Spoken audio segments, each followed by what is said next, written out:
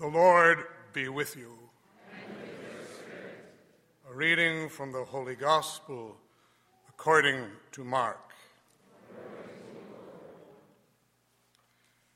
Jesus said to his disciples, "In those days, after that tribulation, the sun will be darkened, and the moon will not give its light, and the stars will be falling from the sky, and the powers in the heavens will be shaken.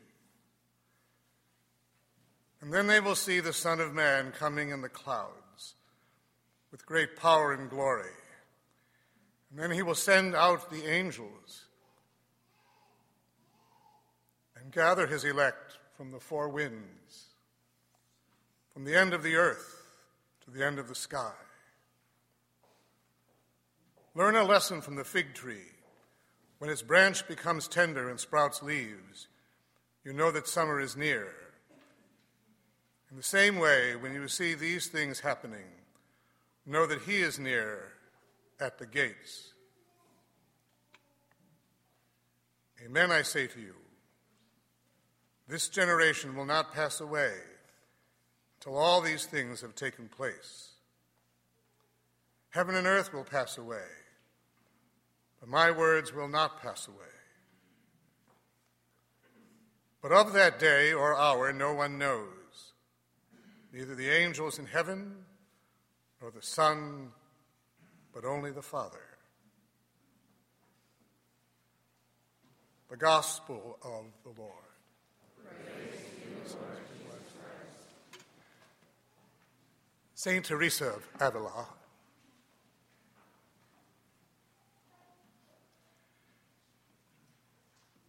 had a certain way of looking at things that the gospel demands. She said, "O soul, what then desirest thou? Lord, I would see who has chose thee. What fears can then allay thee now? All that I fear is to lose thee." All things end. They come to an end. We know that. Most of the time we don't even think about it because it seems so natural. One day ends, another begins. That then too ends. Relationships end. Sometimes happily, sometimes not happily. Sometimes because they must, sometimes very sadly because they shouldn't have. Work ends. Education comes to an end. Every now and then a business will close. Something that's been around for a long time will all of a sudden shut down. We may say, I remember that was there before I was born.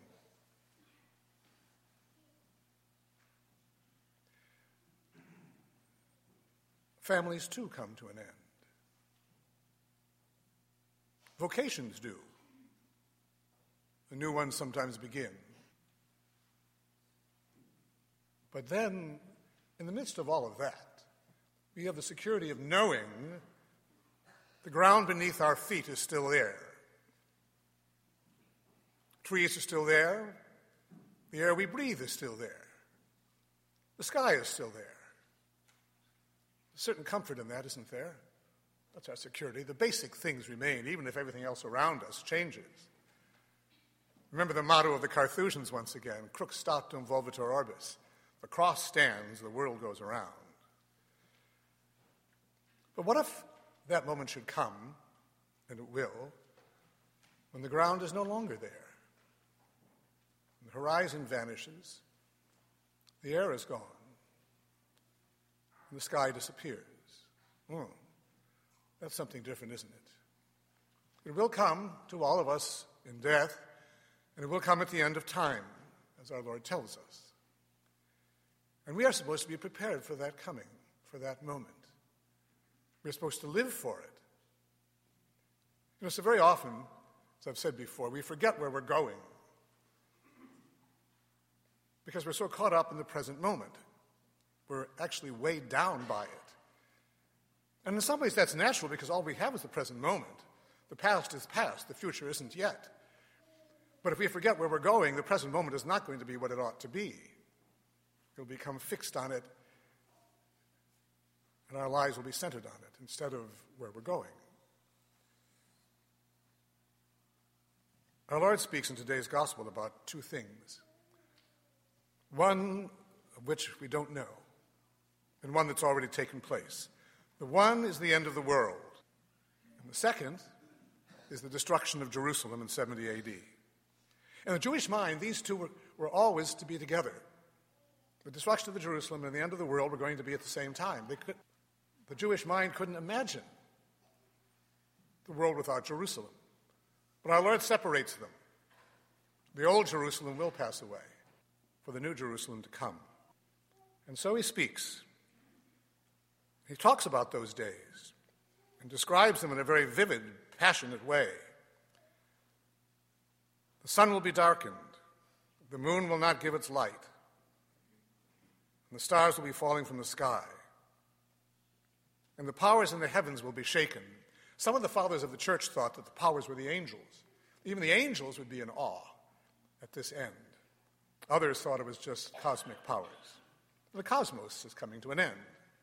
The cosmos in which we trust, in which we study. And then the Son of Man will be coming on the clouds. He will send out his angels and gather his elect. He speaks of the four last things. I was asking our servers the four last things before Mass, and they knew them. Death, judgment, heaven, and hell. We're supposed to meditate on those things from time to time, you know, on those realities. They will all come. That's what the Lord speaks of today. He says, pay attention to the signs around you.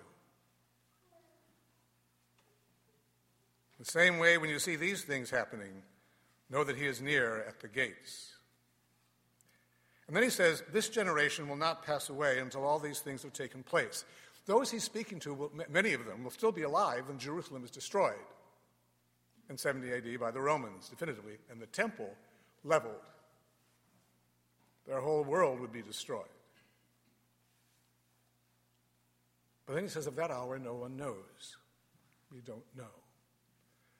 Our job is simply to be ready and to believe.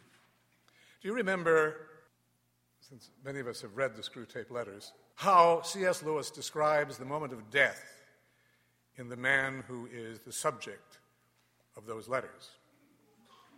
And what happened at that moment? I'm going to read a little bit of it to you, if you don't mind. Remember, this is the devil speaking to his nephew.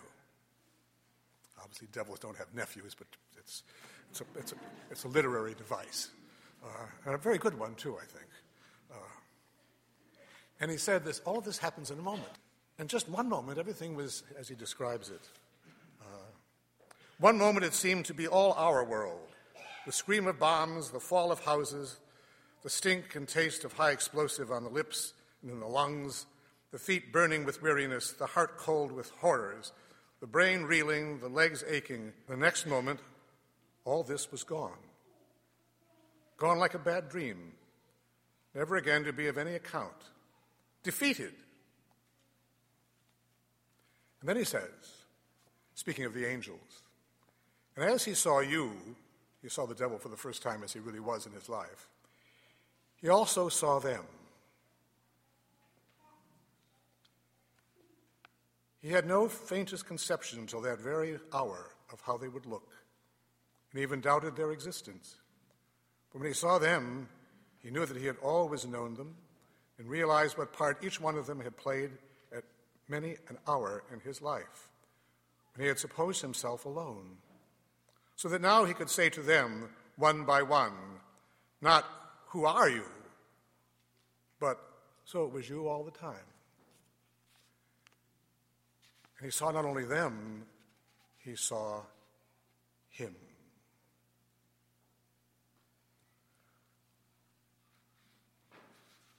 So, We then are preparing for that.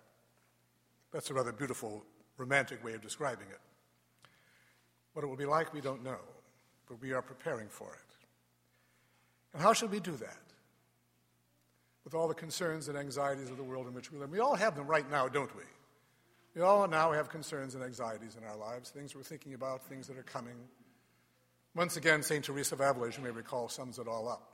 By the way, remember, I quote this probably once a year from Padre Pio regarding hell. You all know what it is. Our world just doesn't understand that concept. It seems like a cruel God doing a cruel thing. They don't understand the real love of God and the passionate desire of God that no one would be lost. But you remember again the young man who came to Padre Pio. And I mentioned this in our confirmation class a couple of weeks ago. And said to him, Padre Pio, I'm not going to go to confession to you anymore. And there are people who stop doing that, of course. Padre Pio said, oh, my son, why is that? He said, because I don't believe in hell anymore. You remember the response of Padre Pio. It's one for all of us to keep in mind. You will when you get there. And so St. Teresa of Avila's final thoughts, let nothing disturb you, let nothing frighten you. All things pass. God does not change. Patience achieves everything. Whoever has God lacks nothing. God alone suffices. Let us pray. Almighty Father, we come before you as the people redeemed by the blood of your Son, trusting in your love and mercy. For the Church throughout the world, especially in our own country, her members will always be visible signs of God's kingdom present and yet to come. For the healing and strengthening of the Church in our own country, we pray to the Lord. For all nations of the world, especially our own, they will listen to the Church and the prophets coming to them. We pray to the Lord. For all those who are sick and suffering and dying, that in their suffering they may be witnesses to Jesus Christ present and to the love of God in their suffering. For those who are greatly tempted, for those who have lost faith, we pray to the Lord.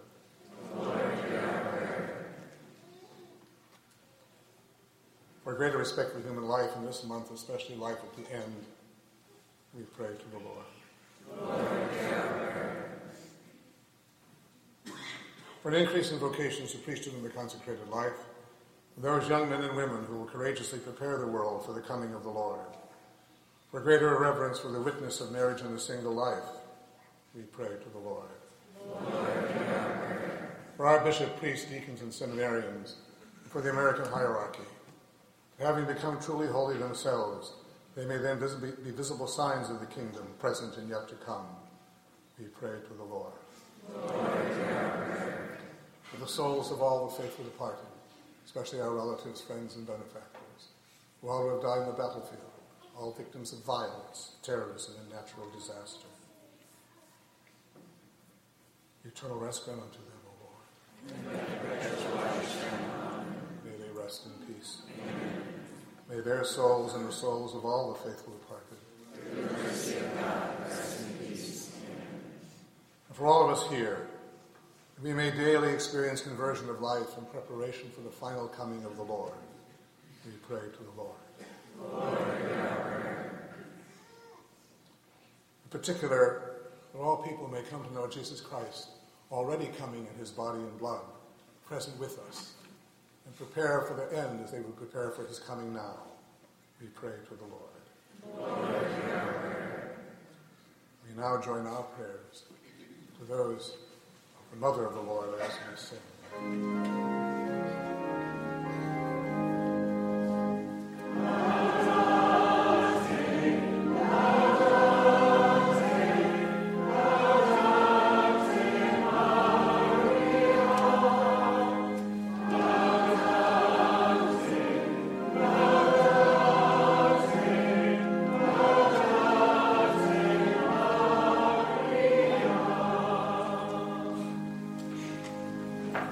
Also, one final thought.